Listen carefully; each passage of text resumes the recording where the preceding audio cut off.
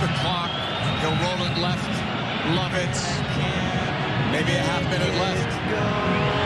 Less more time is added. But he is in. Shot. Game over. How could this happen to me? I made my mistake. Icing on the Nashville cake from Cadiz. The night goes on as I'm fading away. That's it. Nashville goes on to the Eastern Conference semifinals. How could this happen to me? And welcome back, ladies and gentlemen, to the Orlando Soccer Show. The season is over. It's done. And yet again, Orlando City are crashing out in the playoffs. This time a round earlier than they did last year. And technically speaking, they have still never won a playoff game. How about that, Gavin Ewbank? You know, it's just an honor to be nominated, to be in the playoffs here at this point. And, yeah, I mean, it does suck to come to the realization the other day that Nashville SC in 2 seasons already has more wins than Orlando. I'm glad they're moving to the Western Conference next year, because I'm going to be honest with you, I can't stand those dinks, and I'm glad to see them go. Brad Newton is not with us, but I'm sure he would probably be saying this. I'm living in a nightmare. Yeah, that is his nightmare scenario. Mm-hmm. A team that he loathes with every fiber of his being for how boring they play and how many draws they get, decided to advance into the Eastern Conference semifinals by beating Orlando. Now, they did end up losing in penalties to Philadelphia, missing all 3 of their penalties. Andre Blake saving 2 of 3, and then Walker Zimmerman, who was their best defender all year, skies it to lose the game for Nashville. Maybe a little bit of karma. I don't know.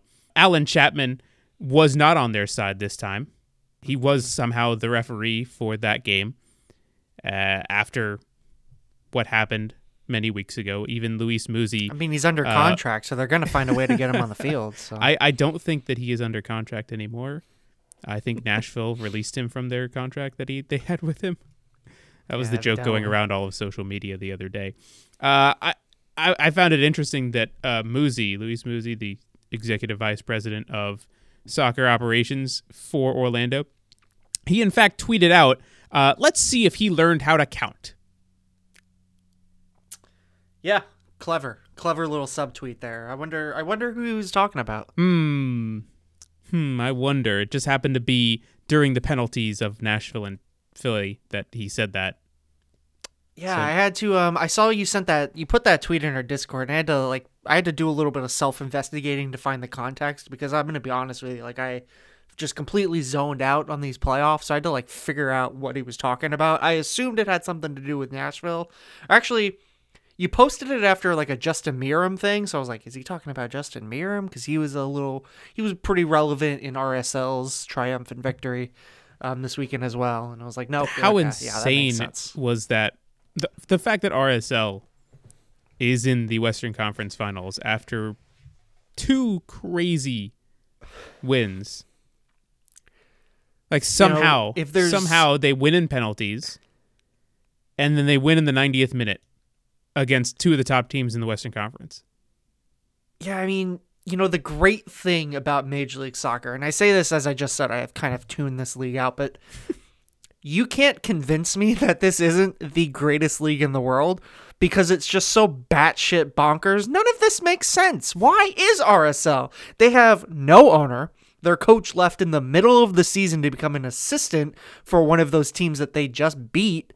I mean, they're working on a very small budget. They've got nothing that makes you think this team should be where they are.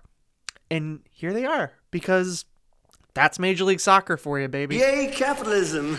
It makes no sense, but, it's just going to keep trucking along, and we love it. We love this league.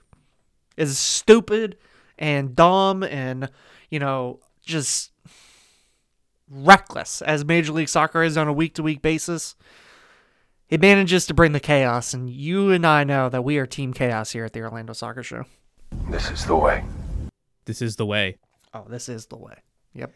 We are 100% Team Chaos all the time. Maybe not as much when Justin Miram is the guy who is the one doing the deed for RSL. He had the game-winning assist. Yeah, we in that only moment. we only like number 9s of respect here. That's for sure. To quote a former Orlando City employee, Alex Leitao. Yes. Well, shall we? We're beating around the bush here. Shall we just get into the talking of the game that was? Yeah, let's just rip the Band-Aid off, shall we? Hey, Orlando lost. Band-Aid ripped off. Yeah. Season's over. There it is. And Nani isn't coming back. He is done. Nani? Which, if you had watched that playoff game, you would have assumed Nani was gone anyway. Damn. You know, I asked Oscar after the game because noticeably a lot of people on social media were upset. You know, why is Nani, your star player, your captain, the guy who scored 10 goals in the season, why is he on the bench for 75 minutes of the game? And Oscar said that's where we saw him to be most effective. You know, he had been carrying a knock coming into the game, but Oscar said he was fine during the week leading up to it. They just felt that it would have been better to bring him off the bench. I think they knew, like, honestly, I think it was the right call because the way that game was going to play out, it would have required a lot of energy on the defensive end to track back and stop counters.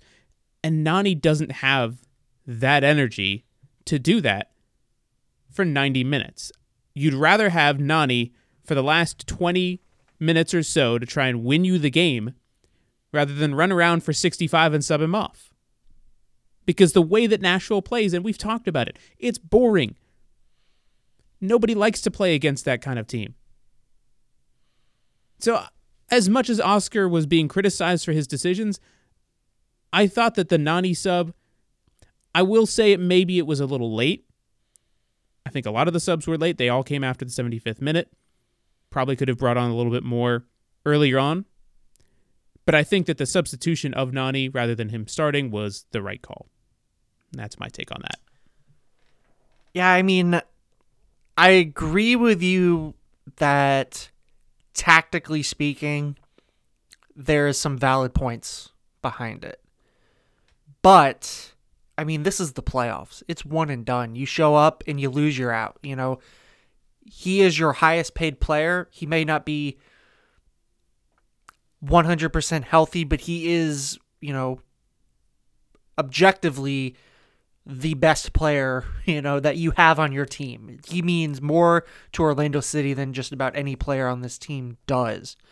To not have him on the field when he's healthy, if he's healthy, I mean, we can only assume based off what Oscar says, and we know that he wasn't 100% fit, most likely, but clearly Oscar said, yeah, he could have played, essentially, but he chose not to. You know, I don't really see a valid excuse to that. You need your best players on the field in the biggest games, and I mean, like you said too, to bring them on that late, that in itself is also like detrimental to the performance of the team, because, you know, if you're not throwing everything out there, are you really putting your best foot forward in that situation? Yeah, but like I've seen Nani, like he's been substitutions in these kind of away matches.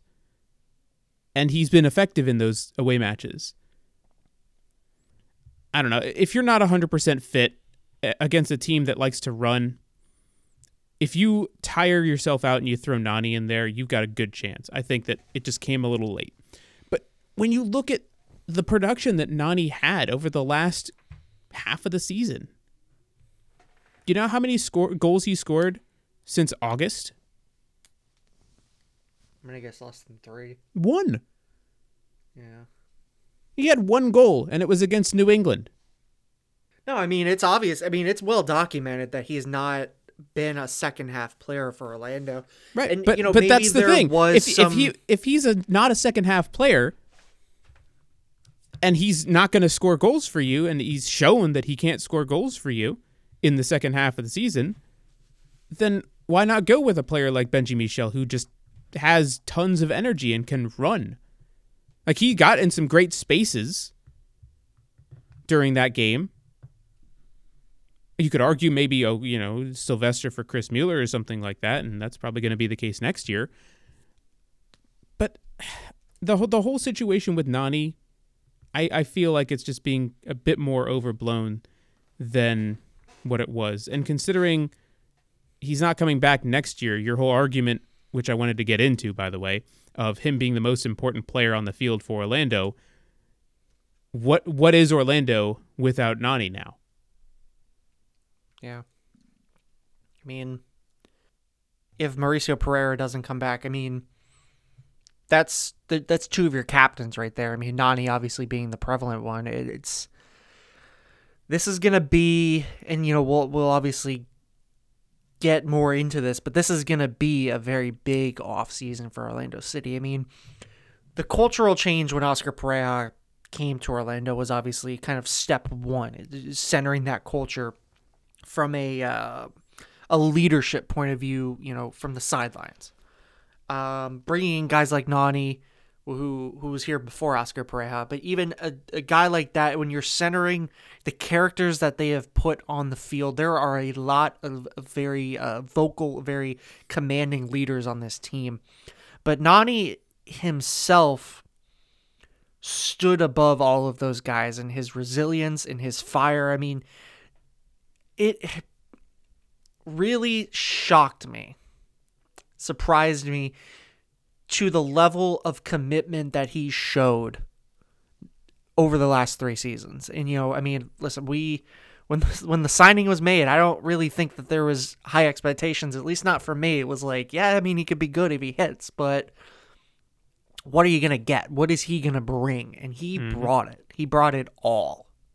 And it was, you could see it out there. I mean, I don't think anyone was questioning for a second, even when he wasn't scoring or playing well, that he wasn't putting 110% effort out there, because he really believed in this club. He believed in the team that he had around him, that it could achieve good things. And, sure enough, last year was a big year for Orlando. The MLS's final run, they made it to the playoffs for the first time, and all of these big things happened. And now you have your leader who was there for all of these big moments for this group that has been the same team for the last 2 years. Now he's gone. And we already knew that there was going to be a big change coming this offseason. When you have Chris Mueller leaving, you have 7 or 8 players whose contracts are up this year. Mauricio Pereira is out of contract, and I've got a good sense that he might not be coming back based on the direction we kind of see things going. Daryl Dike seems, the expectation, obviously, since April has been that he was going to get sold, but I just want to we could see it being before we get too far into it, Gavin. I want to put things in perspective for you. Mm-hmm. The top, the record books here. Kyle Larin is still the top goal scorer in MLS for Orlando City at 44. Nani, 31 goals through all competitions. That's U.S. Open Cup, MLS's back, and Leagues Cup. All right, he was second. Chris Mueller was 5th with 22 goals, 24 assists. Daryl Dike, in just 41 games, is 6th all-time in Orlando City goals. Yeah, I mean, that's not just the core of this team, but the core of this, this team ever. Club, essentially, yeah. And the crazy thing is, Nani, Chris Mueller, and Mauricio Pereira, top 3 all-time in assists for the club. Mm-hmm. Nani with 26, Chris with 24, Pereira 23. I will say, what an anticlimactic way for these guys to go out to. I mean, just from Nani alone, wasn't there on decision day. He was hurt or had some sort of knock. He was on the bench, and I'm sure he could have played if they needed him to, but didn't play in the last game. And then to come on in the final 15 minutes. I mean, maybe Oscar obviously didn't say it, but he came in, right after Hani Mukhtar scored in the 74th, and he came on a minute later. Yeah. So that game was still tied at that point. Maybe there was the expectation he was waiting so late because this game, I mean, Well, I this mean, Nani these was two teams tie all the time. Right, Nani this was game could have easily gone into extra time. That's 45 minutes that he would have been available. Sure. Nani was getting ready to come Cards in. just didn't fall the way that Oscar might have wanted. Yeah, but Nani was getting ready to come into the game right before Mukhtar scored. So, like, it wasn't a Right. reactionary sub. It was just No, it just happened like that. That's what I'm saying is at that point you're looking and the game's tied. You got 15 minutes left and you say, all right, we're going to put Nani on there. We're going to see what kind of looks he's able to get. In worst case, we're going to go into stoppage or we're going to go into extra time and we've got him, 45 minutes. Right, and Best that's the case thing. scenario. We joked about it on the show. We said this team draws so much, be ready for penalties because it's probably going to get to that point. And I think Oscar and the coaching staff probably thought that way too, which is why if you put in Nani and it goes to extra time and penalties, he's playing 120 minutes. He can't do that. And you'd rather have him for extra time and penalties, if it came to that, than just for the starting of the game. Now, hindsight is always 20/20, of course, but Yeah, still. exactly. Like I said, Oscar didn't say that was his plan. He obviously he's not. said He's that not going to. really only. Yeah, I mean, and that's the thing is, it's feasible to see that might have been the scenario, and unfortunately, like you said, hindsight being 20/20, the cards just didn't fall the way that Oscar kind of hoped that they would for this situation to work out. And, that happens. That soccer doesn't go the way that you want it to. And, you set a lineup, you set a game plan, and you have to have multiple different game plans because it's not always going to be plan A is going to work directly minute 1 to minute 90. Yeah, I mean, going back to that, he doesn't, it's a sucky way for him to have to leave on this because now it's going to be like, obviously, I don't think this is going to overshadow his tenure. It's just a poor way to have to go out and be like, yeah, the last playoff game, and you were only out on the field for 15 minutes. Granted, not only so much he can control in that situation. Right. But as far as the other guys too, I mean, I feel bad for Chris. He came in this year as such a beloved figure by Orlando City fans. I mean, he really took off last year. He was so dominant from the start of MLS's back through the regular season.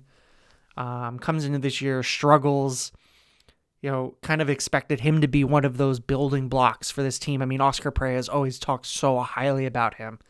And he was not only just really subpar throughout the whole year, but, the whole, the move that was announced in July, I think it was. Mm-hmm. That kind of dampened and it was like, all right, well, now he's on his way out, and it just kind of hangs over all these middling performances, and now here it is. That's it. Chris Mueller's done. He doesn't get any kind of send off or anything. Like that's it. Yep. And again, we talked about Game this over. in last week's show because I played that clip from Oscar when I talked to him about it. It was, that's the way things work. And when you were talking about Nani and Chris and everyone's season kind of just going out on a really sour note, it kind of reminded me of that poem from T.S. Eliot, which I'll kind of adapt here. This is the way the season ends. This is the way the season ends. Not with a bang, but with a whimper. Yeah, and that's never more been applied than in a situation like this. I mean, that's sports though. Guys come and go.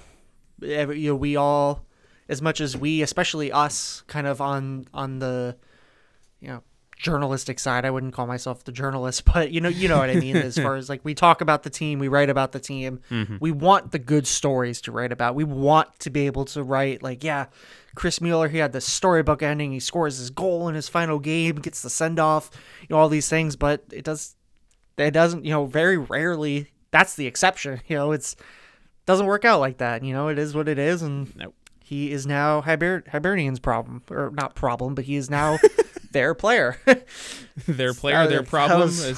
Yeah, he's theirs now. That's Yep. where his story goes to next. Yep. Also, some player that is probably not coming back, all but confirmed at this point, Alexandre Pato. Yeah. Took a flyer on him. He played a couple games this season, a total of 4 games, For 106 minutes. He started the first game of the season and then messed up his knee. He actually did play 10 minutes in the playoffs, and that could have been a crazy ending if he scores the game winner. Of course, that never ended up happening. But you look at some of the other players that are out of contract that may not come back. Guys like Tesho Akindele, who, by the way, is also top 10 in goals in Orlando City history. Just like to point that out. Yeah. This could be a very interesting offseason, I'll say that. It's definitely going to be. I mean, and we haven't even touched on it too. I mean, this is it. Like, the Wilfs want to make a splash. We know that they want to invest in this team. And we also know that Orlando City, I don't think it's tough to say that they haven't really missed on anybody that this front office has brought in over the last 2 years. When you look at the job that they've done from a scouting perspective, the players that they've brought in, I mean, they've signed a lot of really good players and a lot of players that have made an impact. Now, some of those players didn't have the best years in 2020, but I mean, that was across the board. The team was just kind of down in performance. Mm-hmm. But I'm excited. I'm optimistic about where things are heading. I'm not naive in thinking that the turnaround is going to happen immediately next year. Because, I mean, if we're being honest with ourselves, 2020 was probably more of an anomaly in terms of where this team should have been, where we all expected them to be. But it's going to be an interesting offseason. That's the only thing that we really know at this moment. Things are going to happen, and there's looking forward to seeing what they are. There is also the fact that Charlotte FC is coming into the league, which means expansion draft again. Yeah, but luckily Orlando's exempt, so. Yep. That is true. Wait, so we have that to not worry about. They're exempt because of last year, right? Yeah, because Kamal Miller got taken by Austin. That's right. That is correct. So at least they don't have to. So we don't have to worry about that. No. So that's good. MLS Super We don't Draft. have to make our fake production lists. Yeah. MLS Super Draft, however, that's still happening. That's planned for January 11th of next year. As of right now, Orlando City does not have a top 15 pick because they were actually good this year. Well, I will say that's one thing that we don't mention enough. We talk about the attackers that Orlando's going to lose. They still have Derek Dodson back there. Yeah. Fifth overall pick, right? Dodson last year, you mean? Yeah, he was a top 10, right? He was top 10, yes. He was top 10. He was 8th overall. Top 10, didn't see any time with Orlando, was out on loan, joined the season late because of the college season. He did score 5 goals for Hartford. Yeah, I mean, something. Like he got some game time, and I did actually see some games that he played in. Solid player. I'd say knowing obviously Oscars is, plays young guys and likes to work those guys in. I definitely see him in the mix next year. That'd be interesting because he's a very talented player, and I'm excited to see what he can do up there. If he's DK's replacement, should Daryl not be here come January, February. Yeah. It's interesting because I'm looking at the draft picks from last year. Obviously, you had Rio Hope Gund, who also didn't play a minute for Orlando City. Brandon Hackenberg, you remember him? Remember he was drafted by Orlando City, 22nd overall? Okay, I believe you. He never got signed, so why would you? Yeah. They also picked Andrew Pannenberg, who ended up getting picked up by the Colorado Springs Switchbacks and played 2 games for them. Is it bad that I don't really pay attention to the Super Draft either? Yes. I think the history of the miss rate on these players just kind of makes me not really. Unless you're a top 10 pick, I kind of forget your name unless you're immediately in the squad. It's kind of wild to think because you have a lot of players that just did not hit this past. This past year was kind of interesting because of how the season went out. But I don't think I can name a player from this past draft that made an impact to their team this year. Isn't it crazy too that Orlando, I mean, when we talk about the MLS draft, and obviously both of these players were very high picks, but two of the best players in Orlando City history are from the MLS Super Draft, and as much as flack as the college game gets for not producing top-tier talent, They have. that's where Look at- Orlando look gets at some of Kyle- the top-tier talent. Look at Kyle Larin right now. Like, I don't understand the hate for him still. That's beside the point. Kyle Larin right now has, 28 goals for Besiktas since 2018? And, like, he carried Canada in their win versus Mexico. Also, is he still...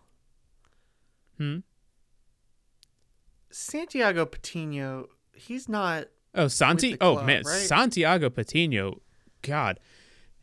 I think USL is in his absolute wheelhouse. The Patino pick, though, specifically. I was going to say, how funny, like, we haven't really talked about him in a while. How funny is it, like, they made this whole thing, like, oh, we wanted this guy. We're going to go out. We're going to get him. He's a homegrown player, quote unquote. You know, we're spending a first-round pick on him.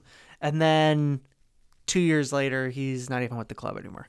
Yeah. He was good. He was a talented player. He lasted 2019 and 2020, and then they decided to let him go. Well, he went on loan in August last year. Yeah. I mean, you could listen, we could go back and look at some of the other misses that Orlando City have had in the MLS Super Draft, or players that maybe just took time to develop that Orlando couldn't give them. And I think that's been the biggest thing with some of the draft picks that Orlando have had that didn't work out in the short term, but did for other teams in the long run. Take Richie Larea, for example. He was a player in 2016 that was picked, that was highly touted, coming out of a very good school, and he couldn't get it going. And he goes to Toronto, gets a position switch, and becomes one of the best right backs in the league. And he was the 7th overall pick by Orlando. Yeah. I mean, think about, like, if you go back to that 2016 draft, Jack Harrison obviously worked out because he's in England now. Josh Yarrow did not. He's currently in USL. Then you go Keegan Rosenberry, who did work out because he's playing for Colorado, even though, they lost. Brandon Vincent, he retired, if I'm not mistaken. Omar Holness, he's playing in the National League South for Bath. And Fabian Herbers, who plays for Chicago. And then you have... Here's another fun name to think about that Richie we all Larea. thought might have some promise.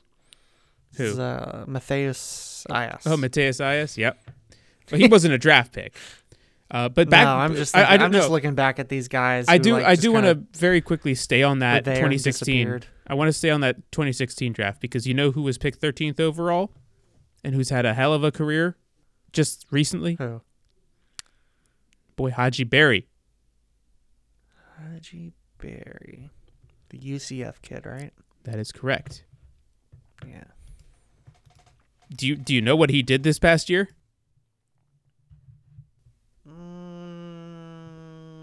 God, you really don't pay attention to soccer anymore, do you? I do. There's just so much. It's hard to, especially like these fringe guys who like I really don't have All right. to care about anymore. Well, like, Haji Berry, who now plays for the Colorado Springs Switchbacks, set the record for the single season scoring in USL Championship by scoring 25 goals in 32 games. oh, yeah, I did see that. Won the Golden Boot as well.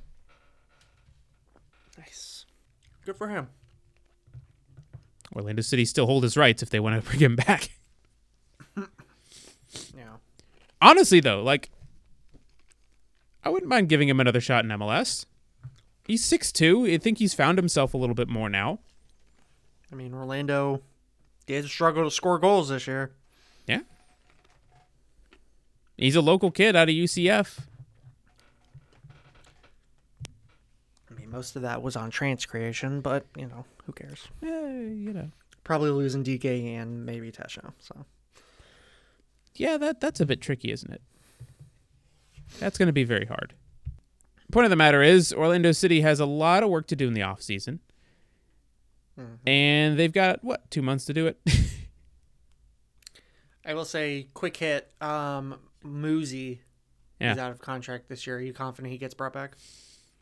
Not as confident as I was, say, a month ago.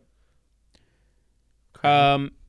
Not just because of the Amanda Duffy news, which I'll get to in a second, but just because it seems like the Wolf family wants to put a stamp on this team, and with the roster already kind of being blown up, they may just take it a step further and just change everything. Yeah. I mean, my fear with that is that getting a new, essentially a technical director, GM, whatever, he's the soccer head. I mean, getting a new one of that also leads me to believe that they're going to change out the head coach, and I don't see that as the right move. I mean, I think of Oscar and Luis as a tandem. I mean, they've obviously worked together for a very long time. They share the same vision on what Orlando City should be and what they want to build it into. I mean, I am more confident than I was probably a month ago, just because at that time it was kind of looking like Orlando could find a way to not make the playoffs. And had they not made the playoffs, I would have been 50-50 on whether or not Oscar gets kept. But they made the playoffs, circumstances being what they were. They went on the road and lost. I think that this, if they were going to do it, I think they would have cut the Band-Aid off and they would have announced it already. Yeah, I would say so. It is just kind of interesting thinking about what the possibilities could be. And again, this entire situation with the Pride, which I'll get into in a second, just makes it a little bit more interesting because obviously the Pride have been bad, so it makes it a little bit more sense. But it still raises some eyebrows about what's the future for that team. I will say too, one thing that makes me confident is that Mark Wilf has gone on the record, like when he was introduced, and one of his big things for Orlando City is investment in the academy, bringing up those young players. And when you look at the people that are in charge of Orlando City right now, that's their specialty. That is where they have made their names in the FC Dallas world as guys who can produce young players, who can help build a robust academy. Obviously, they didn't do it themselves. Oscar and Luis were not the architects of it, but they were main cogs in that machine. And you don't have to look any further than if you're trying to spend money in this area. Well, I've got two guys who are already experts in this area. So that makes me feel a little bit good that this is going to continue and that we're not going to see major change in that department, at least this year. But you guys silly? I'm still going to send it. Yeah. What's funny is I've been thinking about that sounds. Like, I just kind of say it to myself sometimes. And I also think about it when I play Forza. And I was hoping that Brad would be on this so I could, because I knew he was going to play that at some point. I was going to tell him that that's what I think of when I'm playing Forza. And like, you're going for the lead in like the last lap or one of the last corners. And you just dive bomb into, you just got to dive bomb and send it straight into the corner and try to get ahead of the guy. Yeah, you guys have been talking about Forza for a lot. It's a good game. Good game. I can't play that. Is it on Game Pass? Yeah. It was a day one release. Maybe I have to borrow somebody's Xbox for that. I was gonna say, I would say though, I mean, I am a bit jealous I don't get to play Gran Turismo though. So. Because that new one looks pretty good. Should be interesting. I have not played it yet, though. Well, with Orlando City, we can talk about a lot more of them down the line. I do want to get into some Pride stuff very quickly and then finish out with just some other bits and bobs that I wanted to mention. Like I mentioned earlier, the Orlando Pride parting ways with Amanda Duffy as of November 29th. The statement was made by the Pride saying, after acquiring the Orlando Pride during the 2021 season, the Wolf family has been in the process of evaluating the club's structure and operations to best position it moving forward, both on and off the field. As part of that process, the club has parted ways with Amanda Duffy. The club would like to thank Amanda for her contributions over the last 2 seasons, which is kind of true, but also there was only 1 full season. Yeah. Yeah, it's interesting. Like you mentioned before, the Pride have not been good. So restructuring is certainly easy to justify. There was some pretty... I mean, I will say when I first read the statement, I thought it was curious, given obviously what is going on in the NWSL right now, and the reckoning of abuse of players and coaches and, all over the place, and just complete blind and considering eye all of it being kind of turned happened to all under Amanda Duffy's watch, it's almost like this. you just want to distance a yourself good from deal of her. it. Yeah. But, I mean, it is worth noting that Steph Yang, who covers the NWSL for The Athletic, she's reported through sources that given the statement, it had nothing to do with the ongoing, Duffy's release had nothing to do with the ongoing investigations. But like you said, I mean, it could very well be that it is an easy out. Say, we don't necessarily, we're new to this. We don't want our names tied to anything bad that might have happened while you were in charge of the league before you got here. So we're just gonna start here. Get everything. We want to make sure that all of our ducks are in a row, and we've got nothing to hide here. Mm-hmm. But I mean, also, well, they're now without a coach and a executive vice president. So currently, Ian Fleming is the only front office guy left over. They still do have assistant coaches Seb Hines and Lloyd Yaxley, as well as... Which I think that's the only 2. The expansion draft is what, in 2 weeks, and as of right now, 6 teams had vacancies for head coaches in the NWSL. Yeah, the coaching situation in NWSL is just really, really bad. Isn't it crazy too when you think about how many of these coaches are for bad reasons? The one who's not because of a bad reason is because he just kind of left on his own. He got out of there. He didn't get fired. He quit. Well, took another job. He failed upwards. If you're talking about Mark Skinner. Yeah. Who did lose to Arsenal, this past week? Last week. I mean, yeah. Arsenal is good in women's soccer. They are good in women's soccer. So as of right now, only 4 teams that featured in the 2021 season have head coaches. That is Houston. Actually, Houston... Did he leave? James Clarkson? No, he's still there. It's Houston, Gotham, who now have Scott Parkinson. Though I don't know if he's the permanent person. Laura Harvey for OL Reign, which she's very good. And Portland have just recently hired Rhian Wilkinson. She's not... Was she hired as... Is that the GM that they hired? No, that was Karina LeBlanc. Oh, okay. Yeah, Karina was actually a former Portland Thorns keeper. Right. So, they brought back a multitude of former players. Wilkinson actually did play in 2015 for Portland, played a total of 1 game for them, and is now their head coach 5 years later, or 7 years later. I'm going to put you on the spot for another question while we're talking big changes for the Pride. Uh-huh. Alex Morgan. Yeah. Angel City or nah? Nah. You don't think so? At this point, no. I think down the line, yes. Not their first season, though. Do you think all of the Pride's major players will return for 2022? Define major.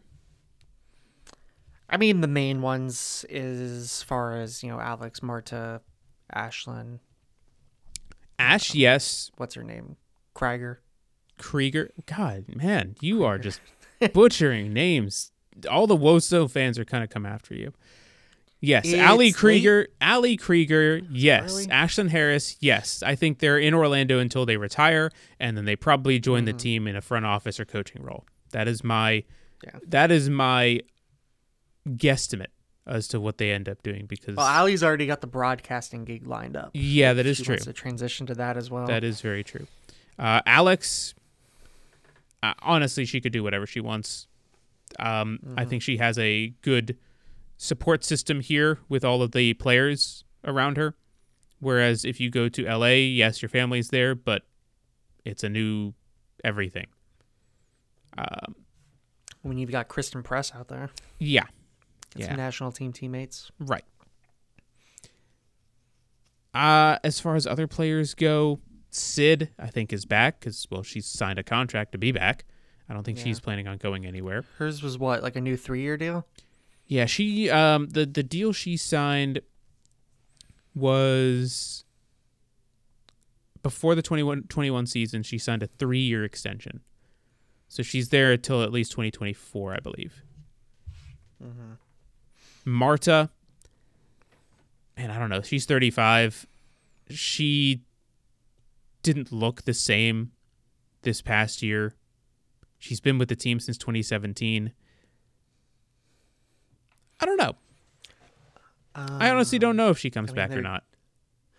There does seem to be some recent speculative off-field news. Maybe that could have played a role in her past performance and possibly her future decision making. But I mean, it does seem to me like that core group is in this. It feels like a group that is going to be here until they decide that they don't want to play anymore, or that they're moved outside of their control. I will say that if Marta does stay with Orlando for one more season, it will be the longest tenured club she's ever played for. Which is incredible to think about. Yeah. Actually, currently Orlando is the longest tenured club she's ever played for. I think back to like when it was first rumored that she would be joining the club, and it was just kind of like one of those, like, because you know that she has bounced around. She's been through many iterations of these American leagues, and she's been all over the place. And you think like, I wonder how long, like, that's going to be awesome for as long as it lasts. And to kind of look back and think like she's still here, that's pretty impressive. Yeah. Oh yeah.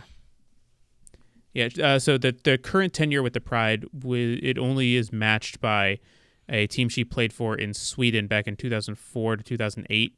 She made 103 appearances for them and scored 111 goals.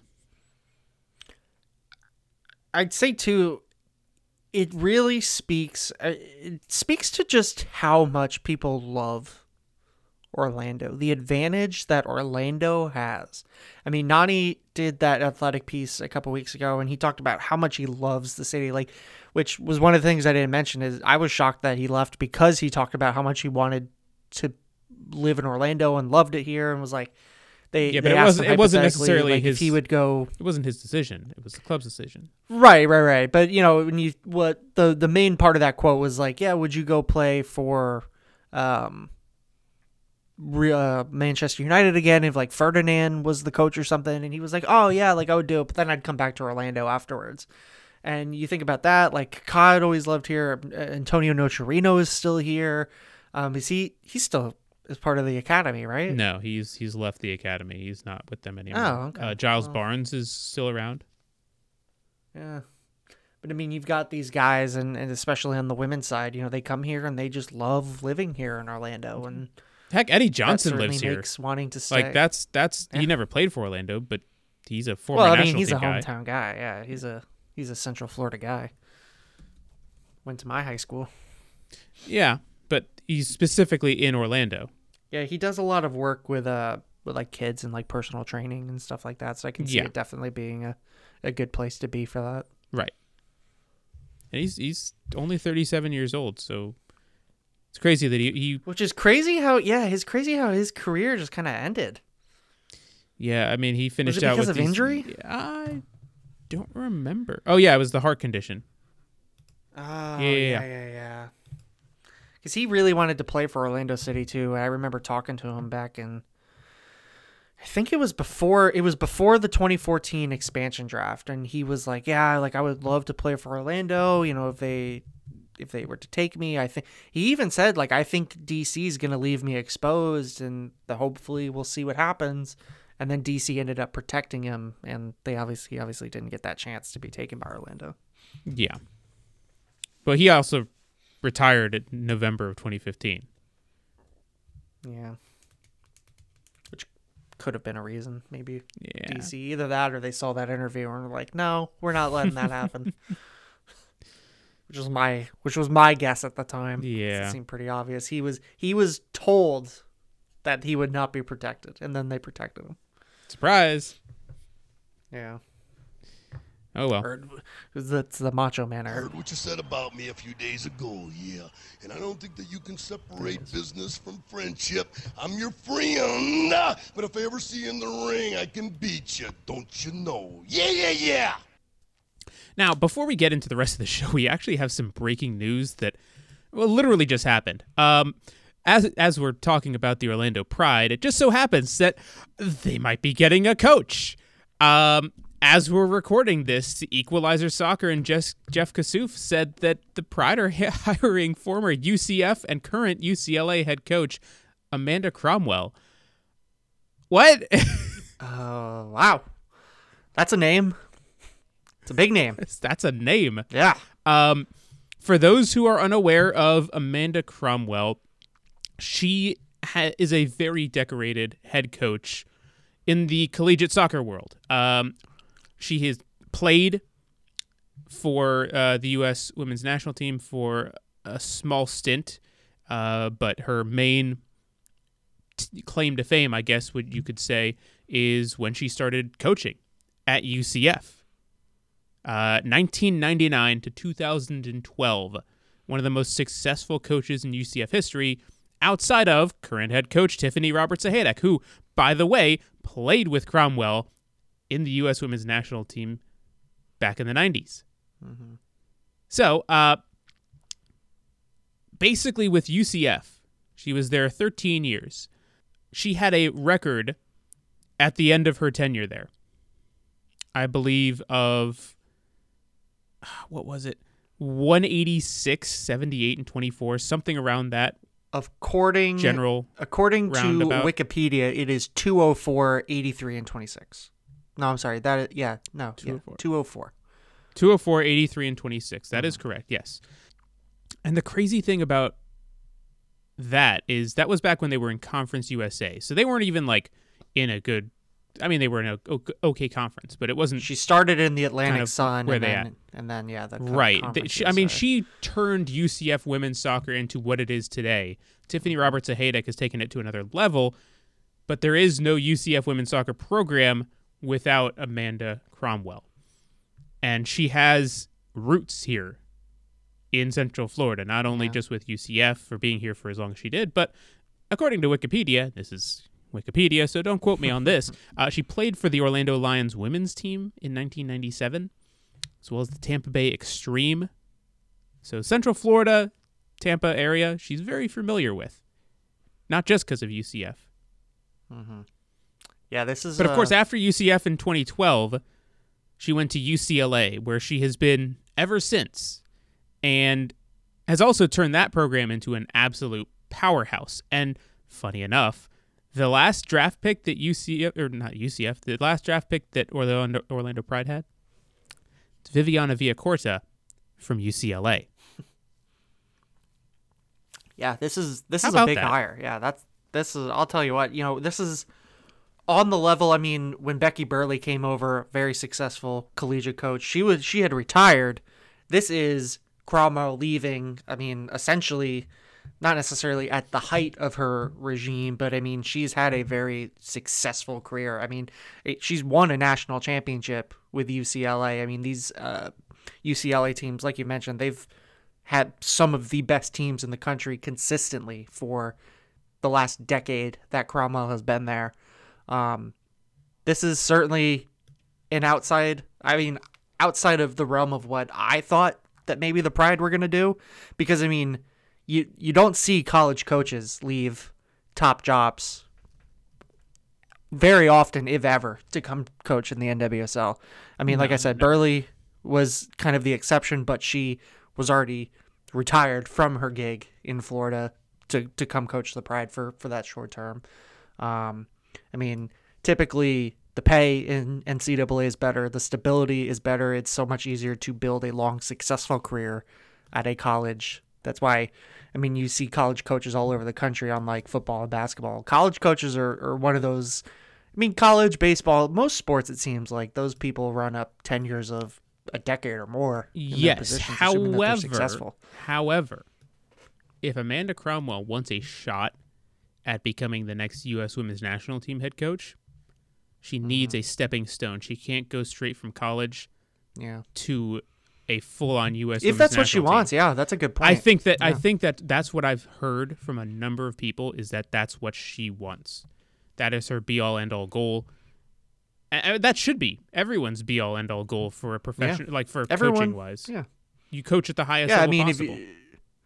Yeah, exactly. I mean, not everyone strives for that, but that is, at least from the outset, a lot of people do strive to say, I'm in this field. Yeah, I would like to be the best there is and get to the top of it. And for women's soccer specifically, to be the national team coach, that is certainly, at least as of right now, I think objectively the place. Absolutely. Now, the other thing that I'll say about this hire, for the Pride's sake, hiring a college coach is certainly leaning into the fact that you have a young team and you're bringing in a coach that can more or less relate with them. Mm-hmm. Right? I mean, a lot of these players are a year, 2 years, 3 years out of college. And so a college coach that has, been there, done that, and seen all of that, I think could bring a lot of stability towards getting younger players more professional. The other issue is that Amanda Cromwell has never coached professionally, and so there will be a bit of a learning curve, probably within the first year or two. I think depending on who she brings over with her staff, if she keeps certain people that are currently on staff, that may be a difference maker, just because, as Becky Burley said just a couple months ago, the professional game is very different. There's very little nuanced things that you just have to learn over time. Mm-hmm. And so it might be another year of kind of mired results, but I think with the hiring of Cromwell, they're saying we believe in long-term growth, not short-term growth. Yeah. And I mean, I'd say too, a reason for optimism is, I mean, the obvious here, and that being an NCAA coach, you are program building every single day. It's now obviously she did take over a team that was clearly very, very well off when she got to UCLA. I mean, to win the NCAA championship in her very first year, I'd have to imagine a lot of that credit goes to the foundation that was left to her, but she still took over and maintained that very well for 9 years. So she's definitely, I mean, this is a building project. It's, I don't think anyone really expects, now the Pride can be competitive next year, but this is certainly the kind of, project that, the club is obviously saying too, that we want to build something that is sustainable, that is successful. And this certainly seems like a pretty good hire for her. Now, an interesting note too, Cromwell is a founding investor in Angel City, so she's got a little bit of money tied up there. Have to imagine that is going to be something she'll have to take care of. She will have to concede before that she can coach the Pride. Mm-hmm. Yeah. It's funny that she's coming all the way to Orlando, across the entire country, when if she wanted to go professional, Angel City would have been the natural stepping stone. Well, they have a coach. No, I know, but like, if she expressed her interest early on, then they wouldn't have hired who they hired. Yeah, well, I mean, because they got that's assuming that she would have been the number one candidate. Right. Well, Freya Kuhn was the one who they hired, right? She was the the manager of Gotham at the time. I mean, to be fair, if you're Angel City, Amanda Cromwell, who's already an owner or has money invested in your club, it seems like a natural choice. But Is that also not maybe just maybe like a she, conflict of interest there? I don't know. We've seen owners turn coaches before. Doesn't necessarily work out well, but we've seen it. Yeah. Yeah. And plus, she wouldn't be fair. on that same level of ownership anyway. Right. I mean, I have to imagine like she's probably not making a multi-million dollars a year, so her investment can't be too steep. This is Probably true. just more of like a small. Half Yeah. percentage, It's more in name only, I guess, is what you could consider it. yeah. But the biggest thing Not is, saying, not as like a hypothetical, like, hey, I gave $100 to Orlando City, now I'm an investor. Not that, kind of something like that, I imagine. Yeah. 'Cause they've got 700 owners over there. now, if this comes to fruition, because again, it is just a sources say as of right now, but Equalizer and Jeff Kassouf are usually pretty good at getting those facts out there. If they're doing this with Cromwell, do certain players decide they want to go? Some of the older players. Could this set up I mean, we just talked about it a minute ago, but could this now set up an Alex Morgan to Angel City situation? Because if she doesn't want to be a part of a building program necessarily. Yeah. I mean, that's fair. Alex isn't getting any younger. To be somewhere where she can be successul, and not just It's crazy how for the entire dynamic her of league. that conversation we had, it's crazy how that shifted within 5 minutes. Because we were just talking about how, Alex Morgan's probably going to stay because of her, all of the people around her and everything. But now, 10 minutes after we talk about that, it's like, oh, well, maybe she's gone now. It's wild. Yeah. I can definitely see it. I mean, especially when you think about Alex let's be honest, the national team is certainly her biggest priority. You want to be able, when you're not with the national team, to be in an environment where you're still playing high-level matches. Oh, with, yeah, absolutely. Good players around you to Right. keep your form up. Listen, the Pride have good players around her. Oh, yeah. A lot of them are young and inexperienced right now, and some of them are, well, not as good and not as experienced. But it is an off season where they could make a number of moves, depending on how Cromwell decides to shape out her roster. Heck, maybe she tries to go after some of her former players. Maybe Alpi Dahlkamper and Sam Mewis. That'd be interesting. Fair. Definitely plenty of possibilities here. Very much so. Well, we will cross that bridge when it actually comes to fruition. For now, just a rumor, but it just happened as we were recording, so thankfully that we were able to actually make a comment on that, right? Yeah. At least this one time, the one time that it has ever happened, that a podcast has been recording during a news break, not before a news break. Thank goodness. All right. Which you can expect as soon as this episode drops. Orlando City's roster options and everything will probably drop. So. Oh yeah, or they'll just hire somebody new. They'll fire somebody or hire somebody. It's gonna happen. We know it's gonna happen. Yeah, I mean, exactly. Like they might even hire like some front office people, and we won't even know about it until a day later. Who knows? But then we'll have to address it the next week. Yeah. Such is life. All Oh right. well. Let's finish out with USL talk here. It works. Yeah. Season just wrapped. In a fun way. Hey, Tampa Bay Rowdies hosted Orange County Soccer Club. 2 former Orlando players, including friend of the show Kevin Alston, playing for Orange County now, as well as Dylan Powers, who joined just right at the beginning of the season after coming from Scotland. And they won. They were 3-0 up at halftime against the top team in the league in Tampa. Well, in St. Pete specifically. It's an important clarification there. Yes. Don't you just They're love called it? Tampa, play in St. Pete. It's just like the Back-to-back Rays, who own them. Yeah. Call themselves Back-to-back Tampa, years, play in St. Pete. the Rowdies make it to the championship and they don't win. Love to see it. Yeah.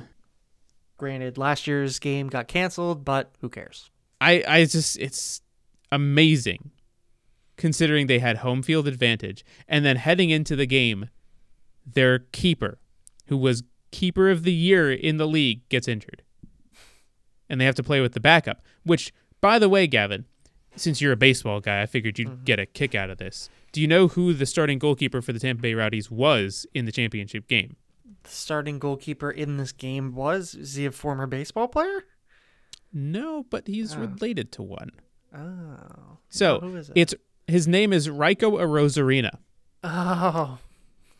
Do you know who he's related to? Unfortunately, I do, yes. Who's he related to, Gavin? I'm gonna do this for the if you know you know crowd and Jeff Passon's Rose Arena. Yes, Randy Arozarena of the Tampa Bay Rays. Yeah. Rico is Randy's little brother. Wow. Funny enough, both of the Arozarena brothers, their father was a goalkeeper. I was gonna say I wonder So- how that managed, but obviously we all know how that Yeah. worked out.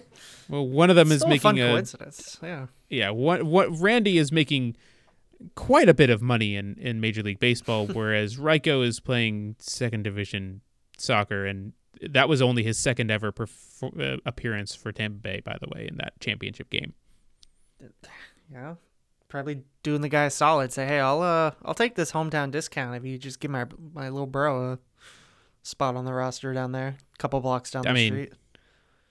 Also, the Rays own the Rowdies. Yeah. So, like, it kind of makes sense. Of course. It's kind of wild. It's nice But to see. shout out to Kevin Alston and Dylan Powers for getting the win. And, another time where a team with the initials OCSC beating the Tampa Bay Rowdies. Yeah, I'll say, too, I have a little soft spot. Maybe this is just the old school Orlando City in me for these long-tenured USL teams. I mean, Orange County is a team that was in USL during the same time as Orlando.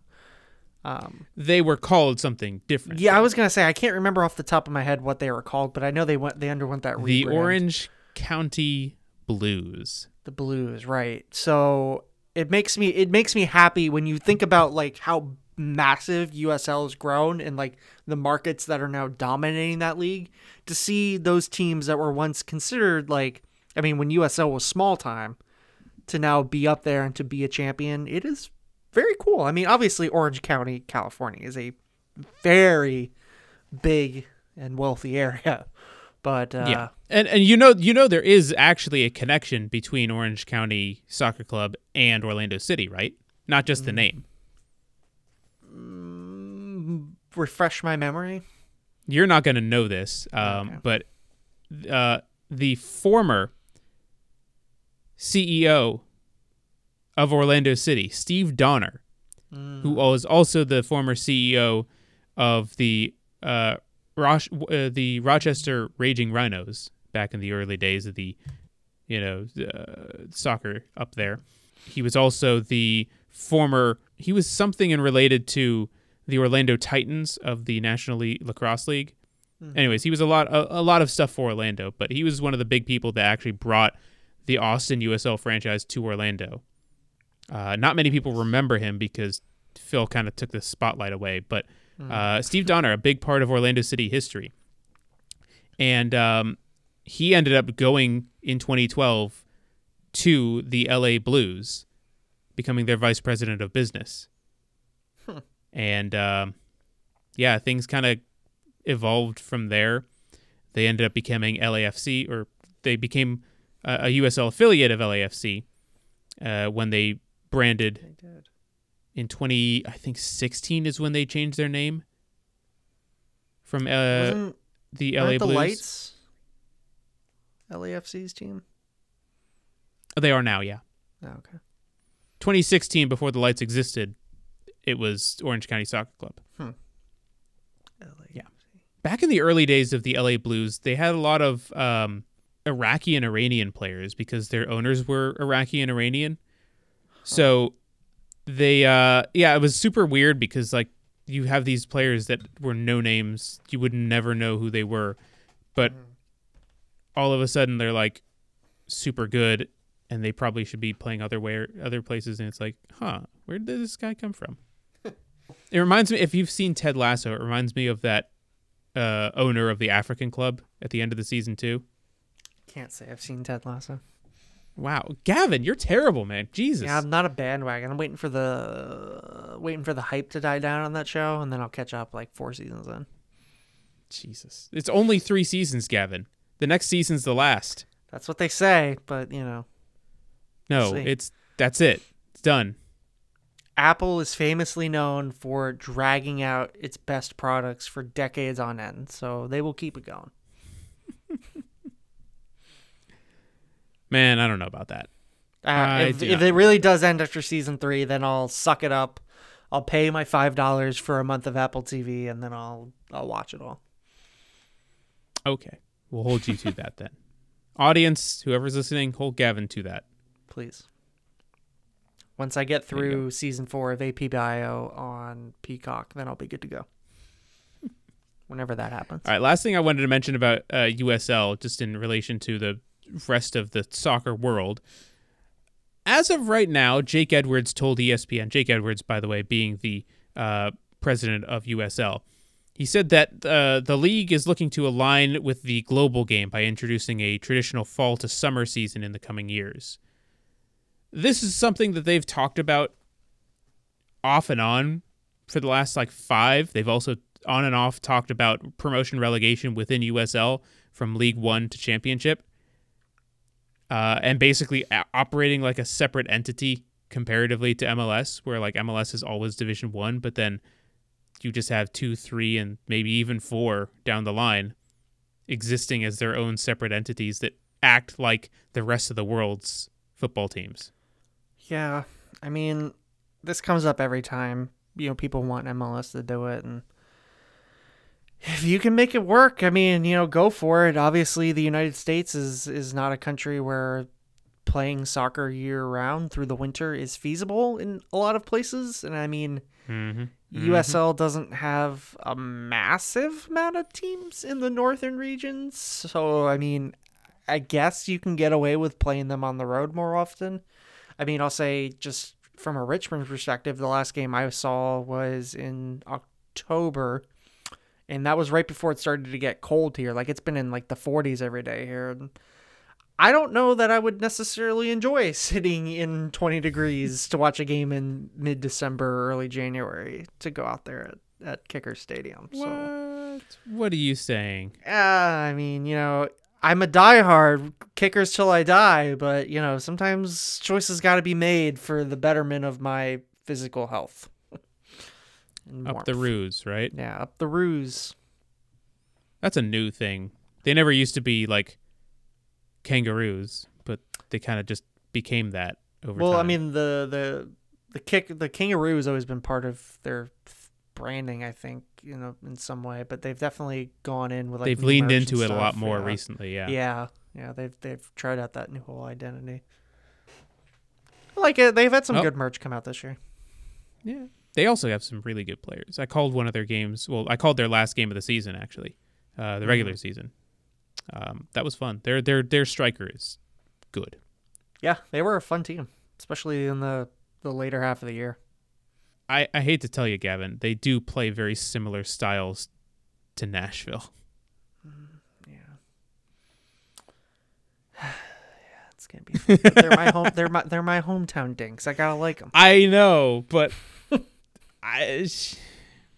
watching them and watching Nashville, there's a lot of similarities. But I am the type of person that doesn't talk negative.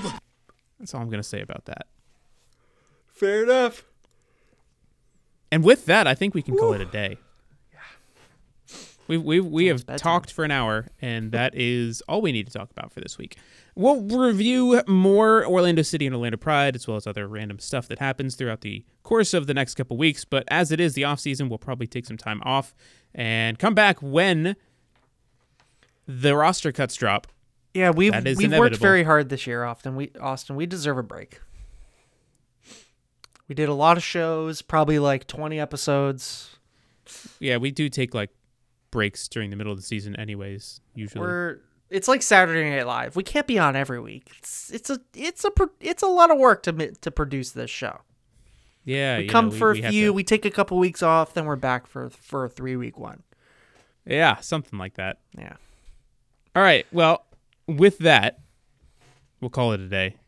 For Gavin Ewbank, I'm Austin David. Thanks for tuning in to another season of the Orlando Soccer Show. Well, of course, we'll be doing a couple episodes before the end of the year, but with the 2021 season is over, thank you very much for listening throughout the year, and we will see you in 2022. Yep. Thank you, everybody. Bye-bye. You're dirty brown water trash, and you're always going to be dirty brown water trash.